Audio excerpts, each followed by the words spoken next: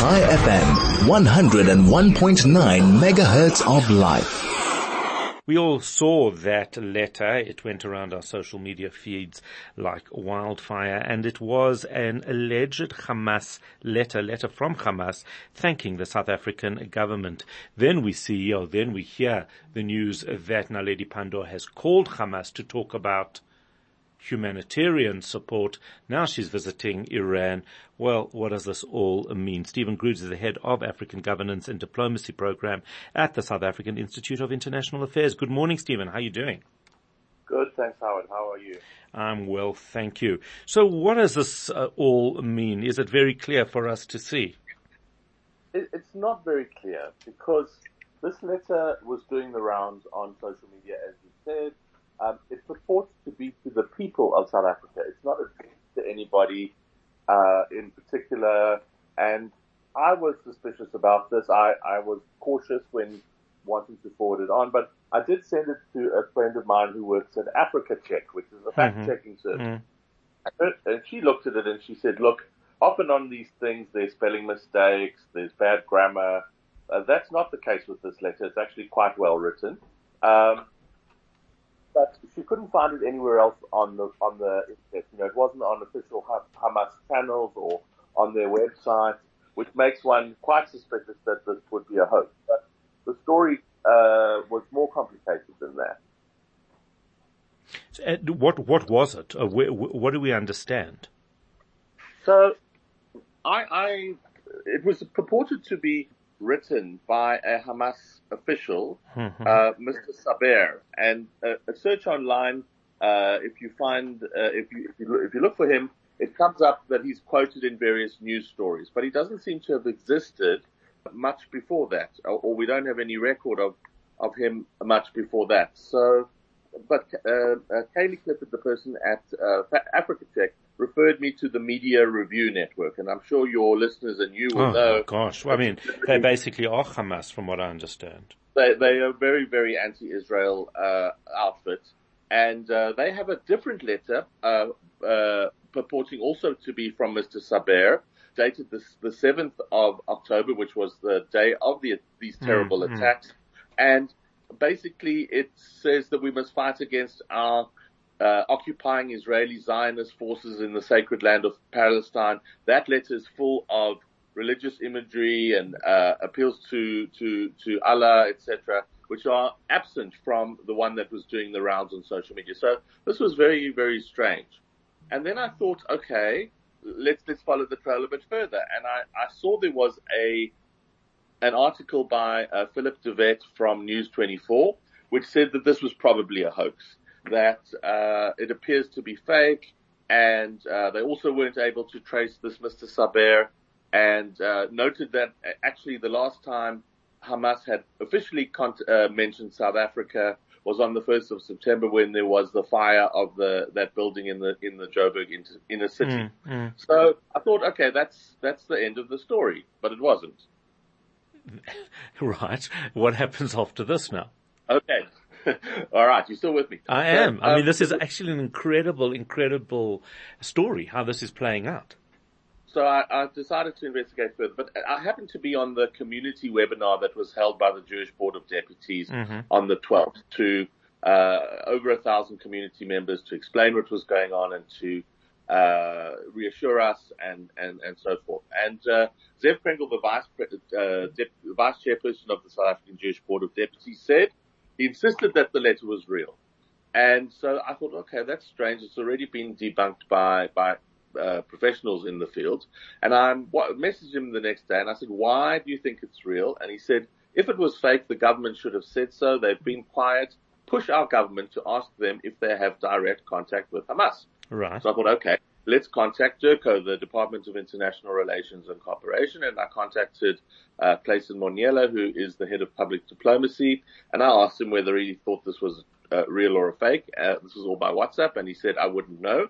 And then I'll read you the rest of the WhatsApp exchange. I said, any suggestions of who I could try? Clayton, I have no idea. Is the government likely to issue a confirmation or dismissal of this letter? He says, why? I said, it's doing the rounds on social media and people want to know if it's genuine or not. He says, that can't be our responsibility. We have no relation with Hamas. Oh, I said, the wow. ANC has met and hosted Hamas in South Africa. He says, I work for government. I say, isn't the ANC the ruling party? He says, I'm done. So it wasn't very helpful. No. Then I thought, okay. I'll try the ANC, and I tried an ANC spokesperson who didn't even respond. I tried someone else that I know in Durko, and this person said, look, there's no addressee on this letter, and they haven't seen it in any other form except on WhatsApp. So, it looks likely, is it real? We don't know yet.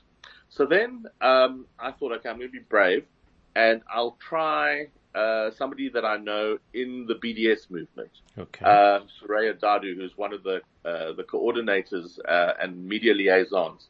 And I said, look, have you seen this? Do you know what it is? And the next day she came back to me and she said she's found someone pretty credible to provide insight and verify that the letter is indeed authentic.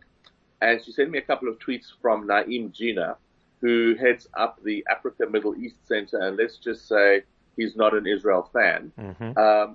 Tweeted to say, I spent some time making inquiries. I can confirm 100% that it's genuine in capital letters.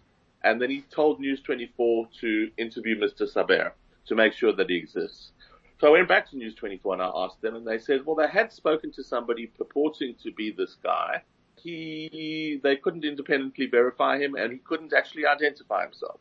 So it was very, very, very strange. And here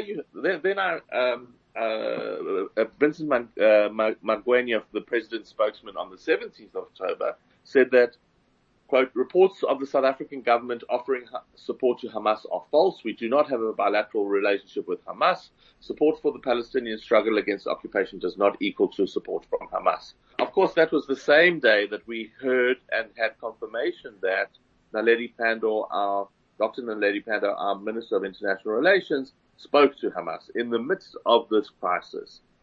Went back to Africa Check, and they said they would publish this with an unproven verdict, that is, they can neither confirm nor deny. So then I speculated a little bit, and I thought, why would Zev Krengel and Naeem Jina, on the opposite poles of the Israel question, both insist the letter was legit? And my thoughts are, because it serves both their purposes, to show the closeness between South Africa and Hamas. It's a sad day, because in South Africa, when our president excuses Palestinian violence, that such a letter could even be plausible. So my hunch is that it is a fake, but there are those who have reason to believe that it's real. And it's not definitive. It's a well-crafted letter. It's a well-written letter. But yeah, that was my week last week, playing detective. So where does this leave us? We've certainly know that Naledi Pandor has spoken to Hamas. We know that she's she has posted, or there's articles on News 24 about Iran thanking her for her support of Israel. What is, what do we make? Not a bit. Sorry? Iran wouldn't have supported her for her word. You said that for her support of Israel. Sorry. I mean, for her support of against Israel. I apologize. Yes. And I mean that's now in a News 24 article as well. There's a photo of her sitting in Iran and having those meetings. It's very, very clear that South Africa, one way or another, whether that original letter is false or real, there's enough other evidence to show that perhaps even Naledi Pandor is rogue, because she's doing things that the president's office is unaware of and is trying to play catch up with. You've got the president standing in Cairo talking about rights for Israelis as well as Palestinians, while Naledi Pandor seems to be operating, and Durko seems to be operating their own campaign with Hamas and Iran as allies. What do you make of that? Yeah, I mean, the fact is that we have hosted Hamas in South Africa before, and she confirmed. First, there were denials that she'd had this conversation with Hamas, and then it was confirmed. South Africa has historically been very close to Iran. We have supported its peaceful use of nuclear weapons, nuclear power, and we have supported them at the UN. We have rallied against having sanctions on them. And again, it kind of comes full circle because it's also well known that a lot of the funding for BDS comes through Iran, and they use the Palestinian issue as a way of extending influence in South Africa. So, it wouldn't be the first time where the presidency says one thing and the Department of International Relations and Cooperation says another. And the best example recently is on Ukraine, where there were different messages coming out and then backtracking and then saying, no, we didn't mean this, we actually meant that. It's also well known that Minister Pandor is a strong supporter of the Palestinian cause and can't see any wrong in what the fighters in that war are doing from the Palestinian side. So, it's complicated. Well, and you know what it actually is, it looks to be a little bit more simple than we would like it to be, but, wow, absolutely outrageous. Stephen Gruzd, thank you for that, and thank you for taking us through this process to show how you investigated it. Really incredibly well done to you.